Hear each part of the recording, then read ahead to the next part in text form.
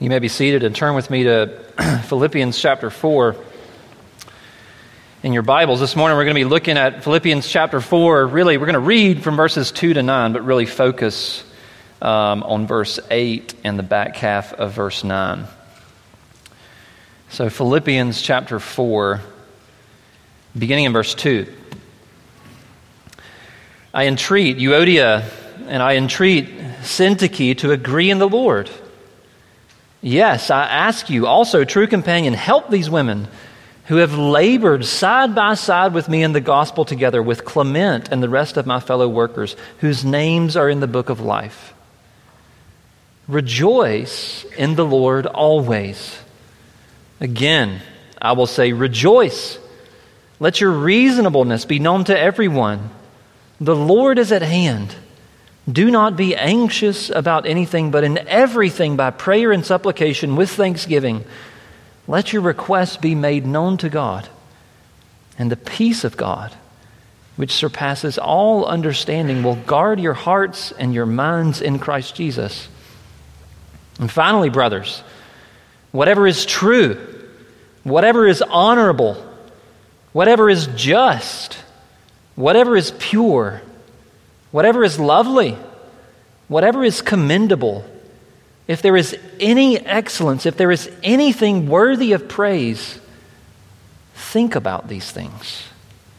And what you have learned and received and heard and seen in me, practice these things. And the God of peace will be with you. Let's pray. Our Father in heaven, we thank you for this, your word. We thank you for the reading of it, and we thank you for blessing that. And we would ask, O Lord, now that you would bless its preaching. Again, teach us of yourself, that we may know you, that we may glorify you. In Christ's name we pray. Amen. Casey and I had a chance to go out on Wednesday night, and we had this restaurant in mind that we wanted to go to up kind of near Charlotte, and so we get in the car, we find a sitter for the kids, and then we go. And we pull in the restaurant parking lot, and it's a chain of restaurants, but this one looks a little bit different. It had this word digital kitchen beside the name of the restaurant. We're like, oh, okay, well, we love the restaurant, so, we'll go in, we'll check it out. We were expecting a certain type of food that we had been longing for a long time. It's been like a year since we've been there. We walk in the restaurant, and what we find is not what we expected. We actually found out the meaning to those words, digital kitchen, when we walked in. We walk in, there's a few tables, but they're all empty. There's no cashier, there's no cash register, there's no place where you build the bowl that you want to eat. There's nothing. There's just this place where you stand and wait, and then there's a kitchen in the back with kind of a barrier in between. It's just very weird. And so we're standing there, we're like, this doesn't look right. This doesn't, something about this is not the same thing. And eventually someone walks in, grabs their food off of the counter, and then walks right back out. And then another person comes in and grabs their food off the counter and goes out. And apparently what this is this place where you order online, and you go in and you pick your food up and you leave. Like you don't order your food in line. You don't get to look and see and pick and choose what you want. And so that's not the experience that we were looking for. So we were like, you know how you walk out of the restaurant that you wanted to go to, and you have to go find another restaurant, and that, So that was a whole ordeal. So we just get in the car, and we kind of start driving back in the direction of home. We had a couple kind of last-ditch choices that we would go to if we made it this far, but on the way up there, I had seen this other restaurant, this new Mexican restaurant. On the outside, they had renovated the building. It looked very nice. I was like, why don't we just try that one? And so reluctantly, she lets me pull in, and then we kind of look at the reviews on Yelp, and then reluctantly, we get to walk inside, and after we see that there's 5 stars, and so we walk inside, we finally get a table, we sit down, we order our drinks, and a few minutes go by, probably more minutes than really, but a few minutes go, it seemed like a long time. And there were no chips and salsa. And you get that question. You're like, I'm asking in my mind, like, where are the chips and salsa? And the reason I'm asking that question in my mind is because we've been trained, right? We've been trained that when we go and sit down in a Mexican restaurant, that my chips and salsa are almost waiting there for me. I mean, they beat everything else out. Like, when you think Mexican restaurant, you think automatically chips and salsa. And so I asked the waiter where they are, and he brought them right out. But the question kind of residing in my mind was like, where are they? Why are they not here? Because I was thinking in my head that automatically they should be there. We're going to tie this into Philippians 4. Maybe as you were reading Philippians 4, as I was reading Philippians 4 a moment ago, especially as we got down into verses 6 or 8 and following, 6 and following, where it talks about don't be anxious about anything, but in everything by prayer and supplication with thanksgiving, let your requests be known to God. And then in verse 7, where it talks about the peace of God, which surpasses all understanding, will guard your hearts and your minds in Christ Jesus. And then fast forward down to verse 9 at the end, where Paul says, practice these things, and the God of peace will be with you. Perhaps as we were reading the passage, you were thinking, the Bible talks a lot about the peace of God. And the Bible talks a lot about Christians that should be at peace. But why am I never at peace? Why do I never experience that? I mean, the Bible does talk a lot about peace. I mean, and it talks about peace in the way that God has given his people peace. It's a gift from God Almighty. It talks about it in the Old Testament, that his people should be at peace. It's all over the Psalms, but it's also in the New Testament. Right? When Jesus heals the woman with the flow of blood, what does he say? He says, go, your faith has made you well. But he says, go in peace. In John 14:27, Jesus says, peace I leave with you, my peace I give to you. In John 16:33, I have said these things to you that in me you may have peace.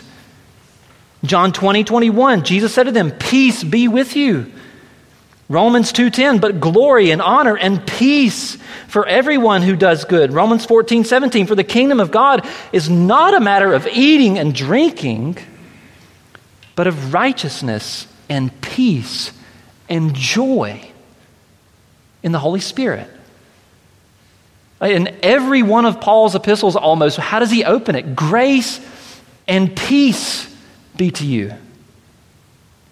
And then even in this passage, twice, in these short amount of verses, twice in verse 7, and the peace of God, which surpasses all understanding, will guard your hearts and your minds in Christ Jesus. 4:9, for what you have learned and received and heard and seen in me, practice these things, and the God of peace will be with you. Peace, the Bible says, is a gift from God that Christians have been given, that we are entitled to enjoy. Christians are supposed to be the most at peace people on the face of the earth. Why? Because we also know that Jesus' death on the cross has given us peace with one another. We're going to look at that at Ephesians chapter 2 tonight. But even more importantly than that, it's given me peace with God the Father, who had every right to pour out his wrath and his condemnation on me, but yet Jesus has given me peace with him. And that's supposed to translate into peace in my heart, knowing that God is my Father, knowing that my Father is in control of all things, and knowing that I belong to him as his child. When the Bible talks about peace, it talks about it in the sense of it's ours, it's yours. But yet again, so rarely do we feel it. So rarely are we actually at peace. We're so prone to so much anxiety, to so much unrest, and so much unsettling in our hearts. But why? Right? If God has given his people peace, why do I never experience it? Well, maybe it's because we view peace like we do chips and salsa. Like we think that it's maybe kind of automatic to the Christian life. That the moment that I become a Christian, that I'm never going to experience anxiety and unrest and unease and all of those things ever again, or never be tempted to do them again. I think this passage teaches us a little bit different view of kind of how to view peace in the Christian life. Does peace come to us like chips and salsa do at the mess? No, it doesn't. This passage teaches us that peace coincides with self-control, with intentional holiness, not only in our actions, that's what it says in verse 9, but in our thoughts, in our heads. In other words, peace is something that Christians must cultivate, something that takes directed thought, directed intention, something that takes self-control and purpose and effort in our thoughts. That's what verse 8 is actually saying. Finally, brothers, whatever is true, whatever is honorable, whatever is just, whatever is pure, whatever is lovely, whatever is commendable, if there is any excellence, if there is anything worthy of praise, think about these things.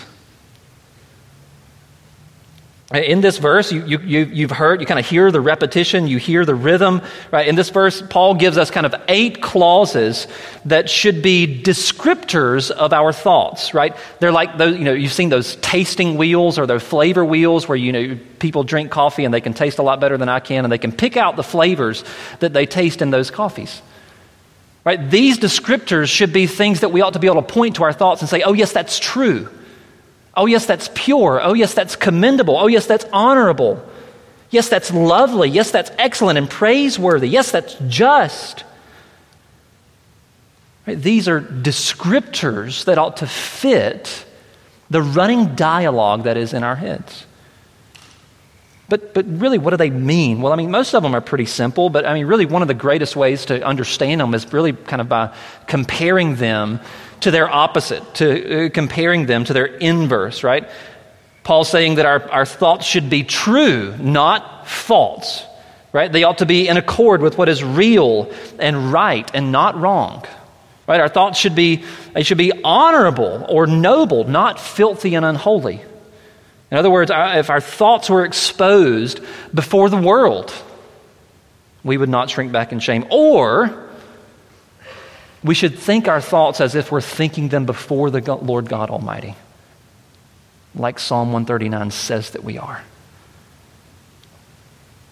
Our thoughts should be just or right, not unjust or wrong. Our thoughts should be pure. That's the word relating to sexual purity, not wicked or perverse. Our thoughts should be lovely, not distasteful.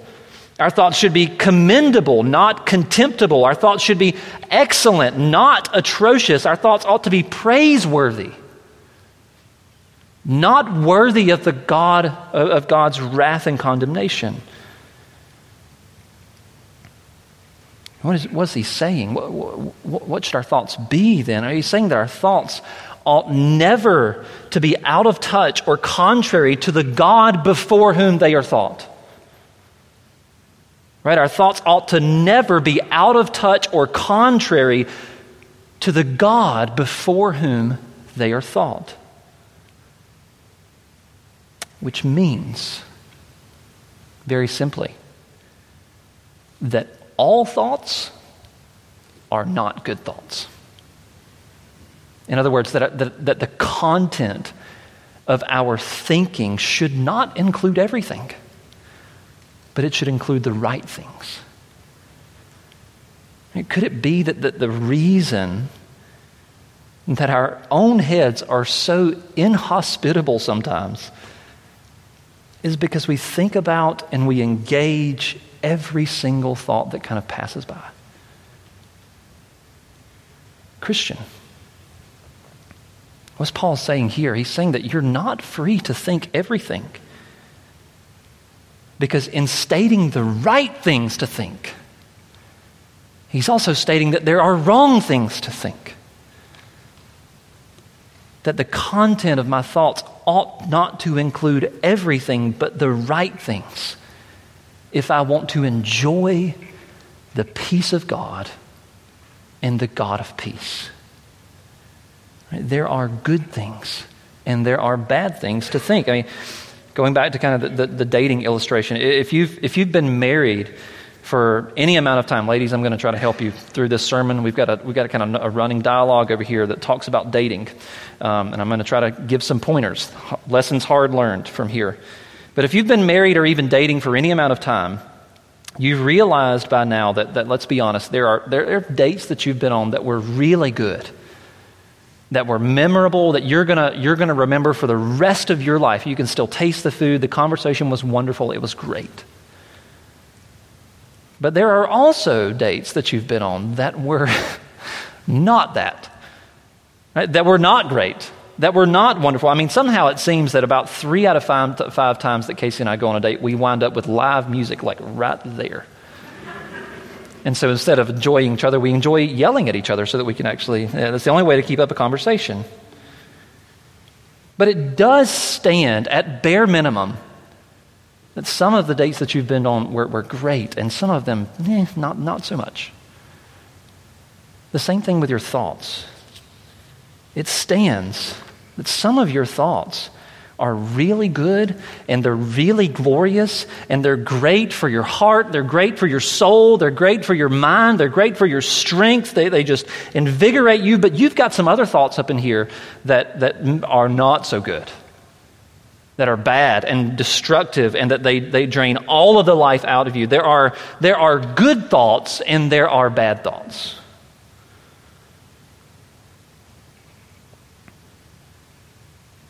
And we ought not to think those bad ones, those inverse ones of what Paul mentions in verse 8. And it's going to take a bit of work to correct that. I mean, you realize that this is going to take some work, which is why that Paul issues this imperative, this command at the end of the verse. He says, think about these things. It's a command. He's telling the Philippians, think about these things, meditate on these things, continually consider these things. The verb's meaning is not that we, just kind of think about them once just for a moment, but it's something that we continually do, continually work at and strive towards to control and be intentional about what's going on up here. And again, just to be abundantly clear, verse 8 is not in the form of an indicative, right? He's not just giving you information that's good for you to know. It's a command. It's an imperative, right? God, our Father, and the Lord Jesus Christ, through the Holy Spirit, are telling us to do something. Telling us to think about certain things. Right? Strengthened by the grace of God and the power of the Holy Spirit to do something. To do something. And one of those things is, I think, how do we actually put that imperative? How do we put that command? What does it actually mean? What is it when we break it down? What does it actually mean up here? I think at least part of that is defined as using self-control. Right? That's exactly what it takes. It takes self-control. It takes saying no to all of the opposites of those things in verse 8. It takes saying no to that which is false, to that which is filthy, to that which is unjust, to that which is wicked, to that which is distasteful and contemptible and atrocious and which is due to the wrath of God. Right? God has commanded me to think about these good things and to exercise Spirit-born self-control in saying no to all those other things. Now, just a bit of clarification. Am I saying that you can never engage with hard thoughts? No, that's not what I'm saying. That's not what the Bible says. All of us have thoughts, hard thoughts, that we have to wrestle with, that we have to pray through, that we have to talk with each other about and work through them. Right? That's not what I'm saying. I'm talking all those things when something is inappropriate for the certain time, or whether it's false or whatever, those things, all those opposite categories of verse 8, that's what I'm saying, don't think. And when it does come time to handle those hard thoughts, right, the hard truths that we have to wrestle with, Right, scroll back up to verse 6. Don't be anxious about anything, but in everything, by prayer and supplication with thanksgiving, let your requests be made known to God. Right, just as an aside here for a moment, when we go to have think those hard thoughts, think them in a conversation with God, with your Bibles open, with your brother or sister giving a listening ear. Don't do it alone.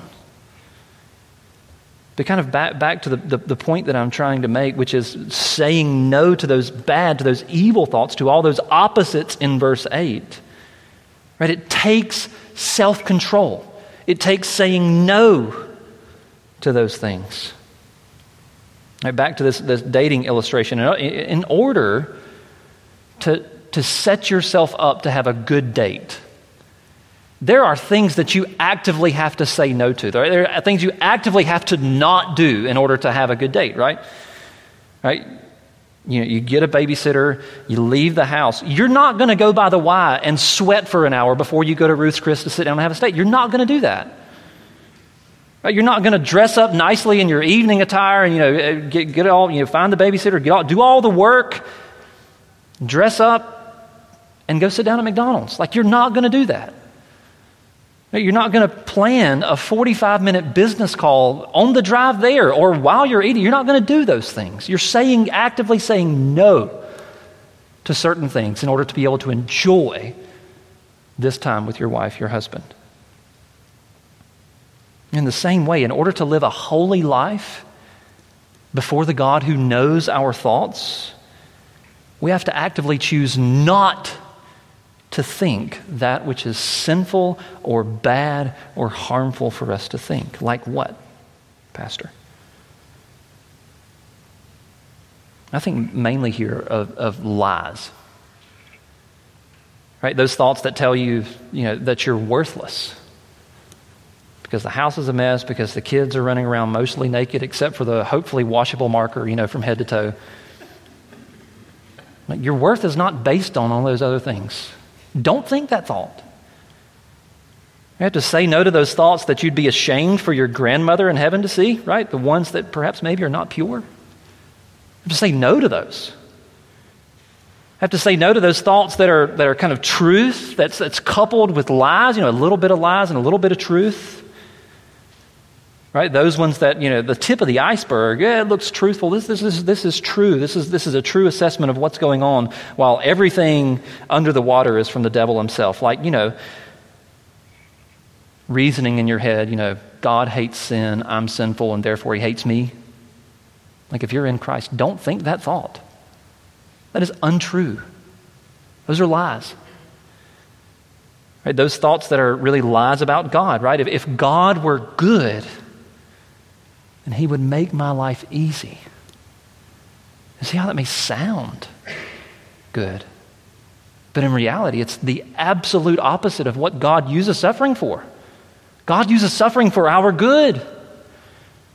Right? There are thoughts that we ought not to think, thoughts that lead to anxiety or depression or that make you hate yourself because they're partial thoughts, because they're not complete, they're not whole, they're not had in conversation with God and his word. I don't think those thoughts that bypass the filter which is the word of God. Don't think those thoughts that are thought away from and separate from the word of God. I mean, none of you would go to Lake Wiley and drink water straight from the lake. I mean, most of you probably wouldn't even get in it, much less drink it. Right? Only way you're going to drink that water is if it's gone through a filter after filter after filter, and then we're going to add some chlorine just to make sure. Why would you think terrible thoughts, inaccurate thoughts, untrue thoughts in the same way? Right? Our minds are to be shaped and complemented by the Word of God itself. Right? Don't let your don't think those things. Right? By saying no to those bad thoughts, you are well on your way to enjoying the peace of God and the God of peace. right? By exercising self-control, not only with your actions, that's included in verse 9, by exercising self-control with your thinking, you are well on your way to enjoying the God of peace and the peace of God.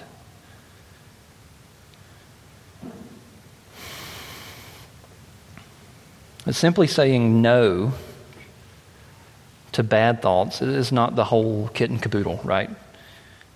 A bad thought that's said no to, or a bad thought that's gotten rid of, is simply really just a vacuum for another one to come in and fill that space. Which is why we have to intentionally interject that which is good.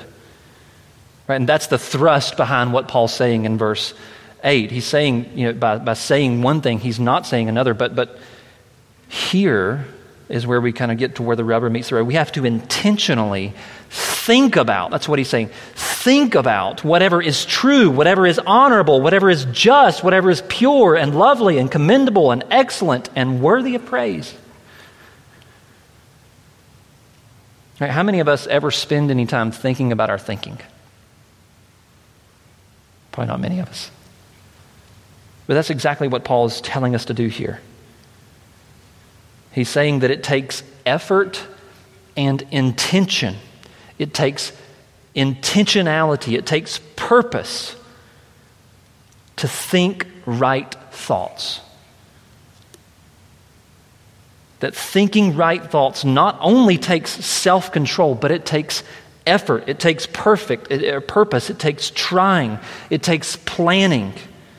That's what we mean by being intentional. It takes reminding yourself of the Word of God. It takes reminding yourself of who you are in Christ. It takes focusing your mind as you open the Word of God to hear His voice. It takes intention. You have to do it on purpose.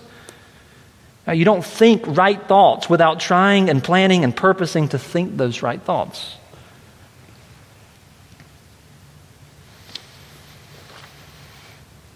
And you can remember those good dates, a lot of them, the ones that are memorable, the ones that you will think about for a long time.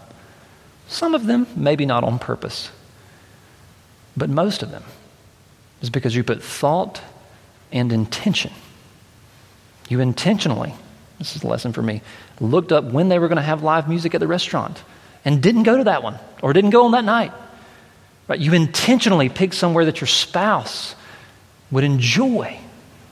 Right? You chose your restaurant before you went. Those good dates, men, take doing it on purpose, take intentionality. So does godly thinking.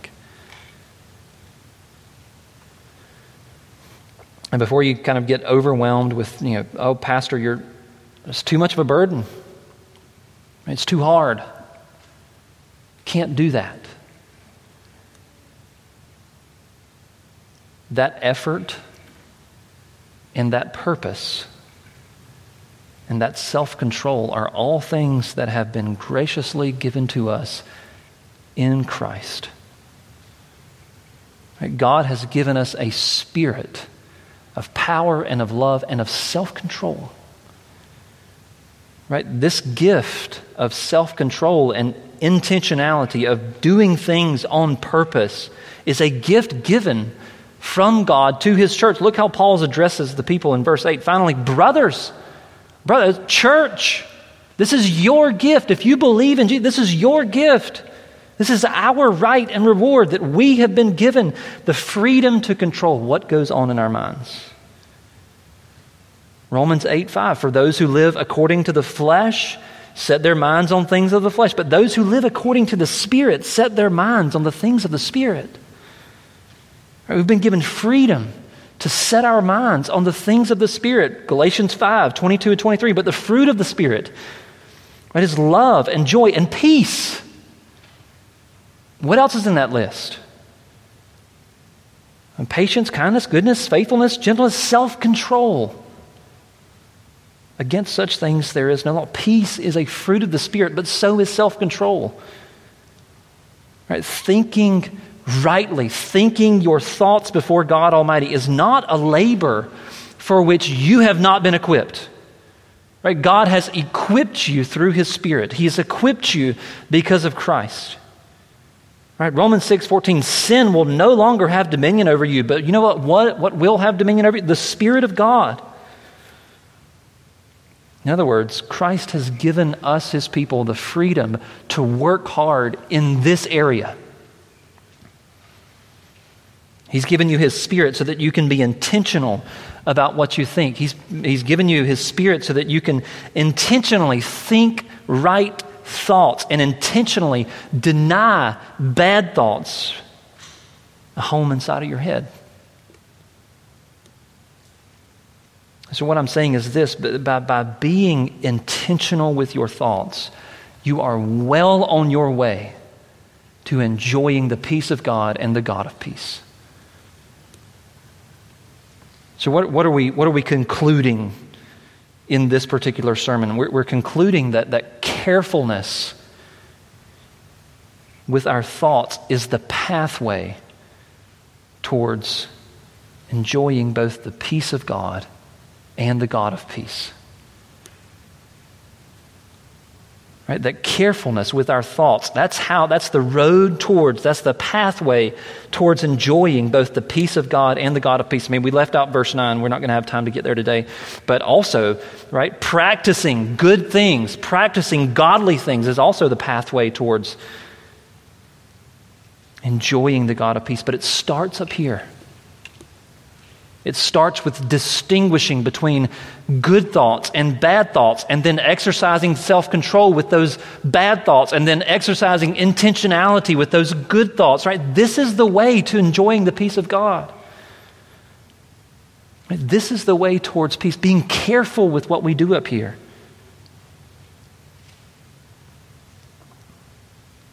If you actually read all of those descriptors in verse 8, it'd be hard not to think of the Lord Jesus, right? He is the one who personifies all of those descriptors. The Lord Jesus is true and honorable and just and pure and lovely and commendable and excellent and praiseworthy. All of those things. And so one of the applications of this sermon would be to spend a bit more time giving concerted thought, meditating upon the Lord Jesus Himself, actively leading yourself into concerted thought upon the Lord who is the embodiment of all these descriptors. Right? The one who is, verse 8, personified. Another application of this sermon is to actively have a conversation with the Lord Jesus, who is all of these things in personified human form when you go to engage those hard, difficult thoughts. Don't think apart from the one who is all of these things. A third one might be to actually give the Lord Jesus of Psalm 23 a home in your head, to be intentional about reminding yourself of the Jesus who is your shepherd and provides all of your needs. To actually think about the Lord Jesus who makes you to lie down in green pastures and leads you beside still waters. To think about the Jesus who restores your soul, to think about the Jesus who leads you in paths of righteousness for your name's sake. To think about the Jesus who walks you through the valley of the shadow of death, that you might not fear evil. To think about the Jesus who is with you with His rod and His staff, comforting you. To think about the Jesus who prepares a table before you in the presence of your enemies. To think about the Jesus who anoints your head with oil, who makes your cup overflow, the Jesus who pursues you with goodness and mercy all the days of your life. To think about the Jesus with whom you shall dwell in the house of the Lord forever.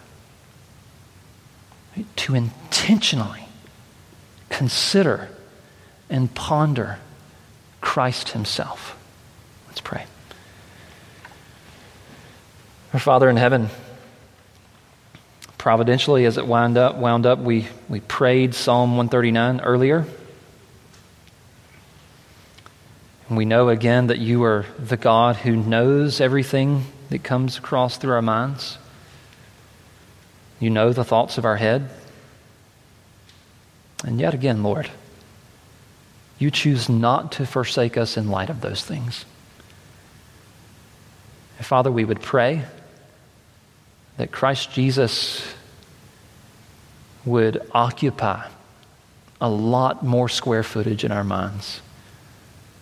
We pray, O Lord, that by the power of your Spirit that we would say no to those things in our heads which are sinful, which are abhorrible, which are false,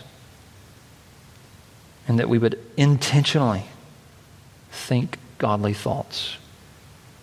We know, O Lord, that you are the God of your people, and so we pray and we know that you can help. We pray all these things in Christ's name.